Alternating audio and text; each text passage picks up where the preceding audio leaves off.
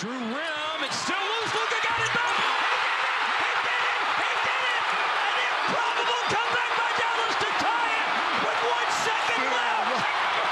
It's unbelievable. It is a miracle. It's over. What's good, everybody? Welcome back to the All Things Basketball podcast. I'm your host, Vic Lopez, as always, and this episode is a special episode, obviously, dedicated to Luka Doncic and the Dallas Mavericks. Obviously, this is after watching an insane game that I'm sure by now, it's been a couple of days now, everyone knows about the historic night that Luka Doncic had a couple of nights ago playing against the New York Knicks. This episode was originally going to be about the Memphis Grizzlies losing an awful game to the Suns, who didn't even have Devin Booker. But then, the Mavs-Knicks game happened, and then you get the Luka alerts, snowballing as you on your phone, you get all the alerts, and then I quickly decided to just digest the game and then, take a couple of notes and then see what I can do as far as my next episode. And so here it is. The Luka Doncic episode, also a Dallas Mavericks episode. I feel like I haven't been giving this team a lot of love on this pod, and in fairness, they haven't been great this year, despite the carry job and the one-man show that is Luka Doncic. And I understand why some people are turned off by the way the Mavs games just play out every night. It's just give the ball to Luka and let him figure out the game. Very much like we saw from James Harden in Houston, but unlike James Harden, though, right? Luka Doncic has shown up when it's time to do so, more so than James Harden, and he's just so young as well, right? Like Luka's only 23 years old, and there he was Tuesday night, 60 points, 21 rebounds, 10 assists. It's not news at this point, right? You guys are probably exhausted about hearing that. By now it's obviously old news, but it does deserve to be talked about on this pod.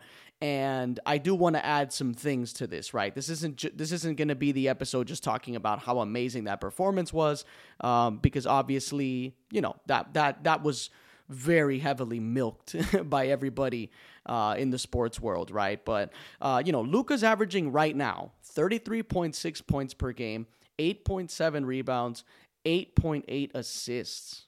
And it's moments like that night against the Knicks that the voters that, the ones that make the votes for MVP, they're going to revisit towards the end of the year. It's moments like these that they're going to revisit at the end of the year when deciding who should win the MVP, right? And this performance by Luka, obviously, as you already know, it was the first ever 60, 20, and 10 game in NBA history, right? Something that, Wilt Chamberlain, who basically holds every record known to man, wasn't even able to do that. And so here's another insane historic stat that went out on Twitter. This is Tim McMahon of ESPN, right? And this is what it reads. NBA teams were 0 and 13,884 in the last 20 seasons when trailing by at least 9 points with 35 seconds or less, right? Now, it sounds like one of those specific stats, like, on a Tuesday night when he was wearing a blue shirt and, he didn't need and 10 seconds left in the game. It's one of those crazy, like, hyper-specific stats, and I don't normally give a lot of love to those kind of stats because they're very specific and it really narrows down the chance to do things like that. But in this case, we're talking about a stat that holds a record of 0 wins and 13,884 losses in 20 seasons, right? So that's what made me want to bring this stat up, obviously. Sounds like a crazy specific stat, but then when you look at that record, him being the first to come back from that, that's a crazy stat in itself. But it's moments like these that are rough for the teams that passed on Luka in the draft. And it just goes to show how incredibly important it is to get the draft right. It sounds stupid, it sounds simple, and you're probably slapping yourself in your forehead thinking, Vic, what are you, obviously, the draft night is super important. But, I can't stress that enough. The picks have to hit, right? Like, you have to hit on your picks. It's just, you make a mistake, and I'm going to get into this, right? So DeAndre Ayton at the time was the consensus pick for most people, right? Obviously, he went number one. And, at the time, there were obviously plenty of Luka believers at the time, right? Luka's not some guy that like flew under the radar, right? This is a guy that definitely had some steam, right? Like he was picking up steam. People had him number one on a lot of their own boards, but no one was really attacking anyone for picking DeAndre Ayton, right? So, and then the Kings, right, have a chance to make a franchise-changing draft choice that'll go down as one of the worst of all time for the Kings. And they go with Marvin Bagley at number 2. And you know how that went, right? But here's the part that always makes me cringe when I go and rewatch the first few picks of that draft. Atlanta Hawks at number 3. And you know where I'm going with this, right? It was already, they select Luka Doncic, but obviously we knew that there was already a trade in the works, right? Because of Woj at the time, just completely, basically ruining the surprise element that the NBA draft is really all about, right? So we knew that there was something in the works between the Mavs and the Hawks, and something along those lines, right? Like we knew a trade was going to happen or potentially going to happen. So the Hawks had their eyes on another guy, right? Who they wanted all along, and that was Trae Young. And so Luka ends up with the Mavericks. A draft day trade that's forever going to be in conversation for as long as Luka dominates the league. And, right now you're looking at the Hawks. Trae Young and the Hawks are 17-7. You're hearing rumors about how he possibly wants out of Atlanta. We're hearing rumors about friction with the head coach, Nate McMillan. And meanwhile, the Mavs are on a 4-game win streak. They're climbing back up the standings, sitting at 6th in the West at 19-16. So these two guys will unfortunately be linked together throughout the rest of their careers, right? As annoying as that might be for either of those two guys, it is what it is, right? And they're not the first two. They're not the only two guys that we talk about, draft day. Maybe not. I wouldn't say mistakes because Trae Young has been an awesome pick for the Hawks. But it goes down as one of those trades that I think everyone in the right mind would take back and would rather have Luka over Trae Young. So, to be fair, obviously, both Luka and Trae Young have made a conference final. But you have to think the Hawks would take that draft day trade back, right? And just take Luka if you ask them. Now, I love Trae Young, but I'm always going to draft the player that solves multiple problems and has the size to not be a complete liability on defense, right? Like Luka's not a good defender by any means, but he does have size, and that's something that you can obviously work with.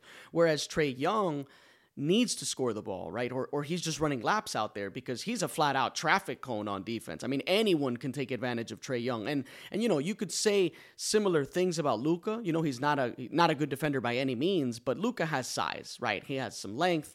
At the very least, he can get in the way of some passing lanes. He can get down on the post and, kind of bump up with a guy, right? So at least he has that going for him, right? I also don't want to take away from Trae Young's passing ability, right? Like, he's a great passer, so I can't ignore that. But Luka's going to rebound, and he's going to pass just as well, if not better, than Trae Young because of his height advantage, because he can see over the defense much easier.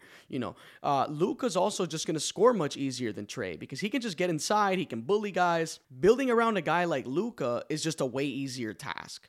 And you add the fact that Luka doesn't need speed or athleticism to be the superstar that he is, you strike gold with your franchise player. But the popular statement you see everywhere about the Dallas Mavs still remains, right? It still remains. And that statement is Luka needs more help, right? You see that everywhere. And the question is, though, who could they get to make it a championship run? Like, who is the help that would make this a realistic move to get them over the top, right? And so I start looking around, right? Because I want to see what people are generating online, the trade moves, the trade machine, the cap space has to work, the trade has to make sense, because you could just go on and look at crazy trades that don't make sense. So I wanted to go out and look for the ones you see the most, right, to get an average, right, to see the most realistic ones, and the ones that actually are potentially viable, right? Like, we're not going to do crazy trades like, trade for LeBron, right? Like, no, we're not trading for LeBron. That's not going to happen. So we're going to go out and look for the realistic options here, right? So a big name I'm seeing out there in most places is DeMar DeRozan, right? So immediately I think to myself, okay, 20 plus points per game, veteran player. He can score for himself. That's going to ease the load on Luka. DeRozan already plays with Zach LaVine, who demands the ball a ton, right? Has a super high usage rate. And so DeRozan would be able to fit with Luka's play style in that sense. Luka being a very high usage rate player, DeRozan can definitely be an off-the-ball guy, right? He can get comfortable pretty quickly. And so it's not a bad move, but is it something that would push the Mavs over the top, right? Like is it though? You know, if your answer is yes, then the next question is equally important. What would the trade even look like? Right? So here's what I've seen on the trade proposals that people have been creating to work from a salary cap and trade rules perspective, right? This has to make sense. So the Mavs would get DeRozan and Goran Dragic, right? So we talked about DeRozan, but yeah, Goran Dragic obviously has chemistry with Luka from their national team play. It's another veteran. It's another guard that can ball handle, that can make big shots. He's definitely a clutch player. Now, he's a shell of himself because he's older, but he's definitely a solid role player you can have on your team. And so we also it's solid for the Mavs, right? So I think these two guys on the Mavs, solid. But let's look at what the Bulls get in this trade. So they would get Tim Hardaway Jr., who would be under contract for another 2 years. So, you know, that's a rough one. But Josh Green, right? Promising young player. Frank Ntilikina, meh. You know, 2025 first round pick. This is where the meat and potatoes is, really. Like, this is really what the Bulls are trading for. 2025 first round pick and a 2027 first round pick that's lottery protected, right? So if I'm the Bulls, though, obviously what I want to do is blow the team up and grab as many picks as I can. Obviously, you see that here in this trade. But I would think I could get more for DeRozan, right? This guy finished 10th in MVP voting last season, and this season he's averaging 26, 5, and 5. Right, so he's a guy that can literally carry games for you from time to time and come up huge in clutch moments. The problem is obviously there's a very specific reason that a team would trade picks for DeRozan in the first place. He's 33 years old, right? So the ones that are looking to win right now are the teams that would trade for DeRozan. And then you have to add the fact that he also has to make sense on the team that wants to win now. Like, you know, you're not just going to throw him on any contending team and assume the fit is perfect, right? Like, it also has to make sense. So that also narrows the search, right? The trade partner ability in this whole thing, right? So, but either way, right, you would think you could get more for a guy like DeRozan. At least I do. At least I think so, right? So that's one of those things, right? Like, yes, it's a good fit for the Mavs. It's not a bad trade for the Bulls, but I feel like the Bulls could get better things. Just better assets for DeRozan, right? And another guy I'm seeing here on many places is Terry Rozier, right? So obviously the first thing you think of is, okay, yeah, sure, a secondary ball handler, a guard in the backcourt for offensive purposes. It makes sense. He's going to score at a high clip. He's not going to be afraid of the moment. You know, this is a guy that probably wants out of the Hornets because he's been there for a while. He probably wants to win now. You know, but defensively, it doesn't make sense, right? Now it's another liability. The team is going to be a little worse on defense, you know, and that could also be a problem. So I don't really like this one, right? But this is what the trade looks like, right? So the Hornets would get Davis Bertans, Dwight Powell, and a 2025 first round pick. So I'm thinking Davis Bertans, I don't know, you know, I don't know, you know, but Dwight Powell, I know that the main reason for this trade is that 2025 first round pick, but listen, Terry Rozier is a guy that averages 24 and 5. Like, I feel like the Hornets could do much better than just that 2025 first round pick. And I'm not saying, oh my God, the teams are going to be, you know, loading off their picks for Terry Rozier, because that's not realistic either.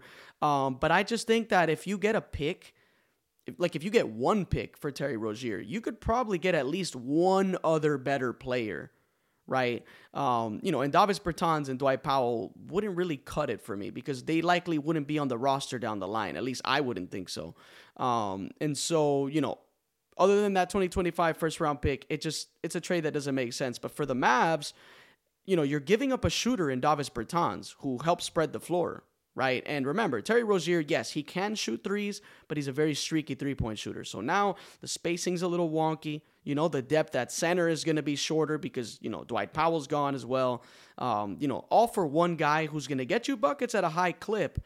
But now the team is less deep because you gave up a couple of players. You gave up, obviously, a pick, which is something you're going to realistically have to give up in any of these trades. And then potentially worse on defense. So I don't like this trade for either team, to be honest. So I'm scratching that one, right? So that one to me, meh, right? Now, what the Mavs really need is a two-way co-star for Doncic, right? But it's going to be hard because player-wise, it's not like the Mavs can trade just players and get a two-way star, right? I mean, two-way players alone are very valuable, right? So you're looking for a star, you're going to need picks, you're going to need players, and that's where it can get tricky. So this is when I come across this name, right? And this name to me makes the most sense out of any of these, and that's Pascal Siakam. Right? He has the size, he has the length, he can score for himself, similar to DeMar DeRozan in that sense. He can hold his own defensively, obviously. He can carry possessions on offense. He can flat out carry games. Just with the scoring punch that he packs, right? He's really the perfect guy to put on these Mavs, but there's one problem. And I'm going to just read out the trade so you can see the problem. So the Mavs get Pascal Siakam. Great, right? You get Pascal. Awesome. And this is what the Raptors get. Christian Wood, expiring contract, obviously. Potentially, maybe they sign him after. Who knows? Dwight Powell, solid center, right? Josh Green, promising player. So that's three guys gone, right? And these are three guys that, they do see some, they're role players on this team. And Christian Wood has been great on this team, right? So you're losing some depth. And here is the heavy load that you expect to be giving up for a guy like Pascal. 2024 first-round pick swap, a 2025 first-round pick, 2027 first-round pick, and a 2029 first-round pick. So this is the trade you would expect to see, right, if you're trading for Siakam, like I said. So you're going to have to give up a ton, and you're also going to have to be ready to pay, right, because Siakam is an expensive player.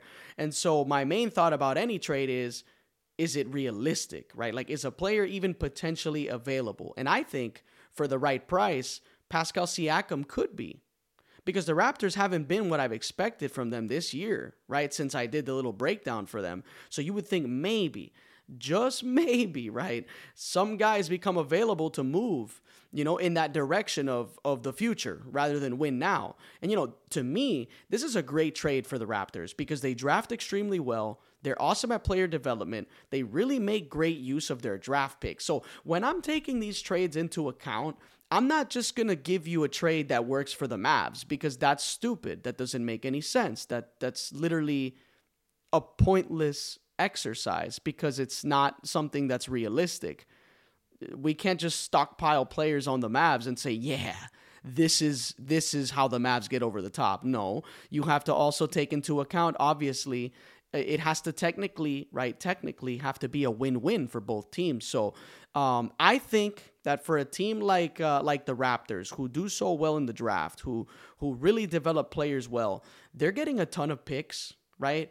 And so you can also have an accelerated semi-rebuild because you have Scotty Barnes, you have OG Anunoby, you have Christian Coloco, you have it's not you have serviceable guys, right? Like a Fred VanVleet. I don't know. Maybe he's involved in these trades. There's still Malachi Flynn, who I still believe in. Gary Trent Jr. is there, obviously. Precious Achua, Chris Boucher. This isn't like some team full of nobodies. Like, these are all serviceable players on the Raptors. And so, the rebuild could be, it could be a fun rebuild, obviously, but it'll be a pretty accelerated one because you have an established potential future face of your team in Scotty Barnes, right? Obviously, Pascal Siakam is the man on this squad. But so the real question here is, though, would the Mavs make this move, right? The picks are going to be attached to every offer the Mavs make, and their only concern is win now, right? While Luka's under contract. So, but you're giving up depth. You're bringing in a big contract with Siakam. It's such a big haul for one guy, and we've seen trades like these in the past where teams just give up the house for a guy. and it doesn't work out, right? But this is Luka Doncic that we're talking about on your team. So if we can pair him with a superstar that's a two-way player, I think going for it isn't a total disaster of an idea. Now, if I had to choose between the DeRozan trade and this massive Siakam one, now I'm going to tell you right now, I would rather have Pascal Siakam than DeMar DeRozan from an age standpoint, from a obviously potential window standpoint, right? You have a little more time to figure it out. And Pascal Siakam is just a stud, right? Like, he's a stud. Probably doesn't get talked about as much as he deserves to be. And so I would probably choose, I would go for the DeRozan Dragic one, simply because I'm getting multiple players back. Obviously, I'm getting 2 back, right? Which is what you're going to need down the stretch for depth, right? And obviously, what you need to give up wouldn't be as massive, right? Obviously, you're giving up less picks. It's not as big of a gamble, and it could quickly fall out, right? Like, if you're giving up that many picks and you're giving up that many players also, you're getting one guy back. Now you're in a situation where you're scrambling to find guys to help them, right? You kind of find yourself in a similar situation. And so I think having DeRozan as an elite shot creator in a slow-paced game next to Luka that likes to play in the half court, alongside Dragic with the chemistry, maybe coming off the bench, whatever it is, you can hang your hat on that, right? And all of these are options and hypothetical ideas. But one thing is for sure, time is ticking. And the trade deadline isn't too far away either, right? So the Mavs have crucial decisions to make as the season goes on. Now, before I end this episode, I want to let you guys know I'm going to be working on, I don't know if you guys have been watching them, but the Zion video has officially hit like 11,000 views. So that's awesome. I don't know if you guys have been watching any of those videos I've been dropping on YouTube. The Giannis one's doing pretty okay, but I don't care about that stuff at the end of the day. You know, I have fun just making the videos, but seeing the Zion one hit so many views, it was crazy to see that. But yeah, I'm just making these for fun, like I said, mainly for the entertainment for you guys and for myself. I really enjoy making those videos. My next player is going to be Luka Doncic. I'm announcing it here. I announced it on the Instagram, which is All Things Basketball Pod. And yeah, I'm going to be dropping the link to the Giannis video, which is the most recent one I did. This is the All Things Basketball Podcast. I'm your host, Vic Lopez, as always, and I'll catch you guys on the next one.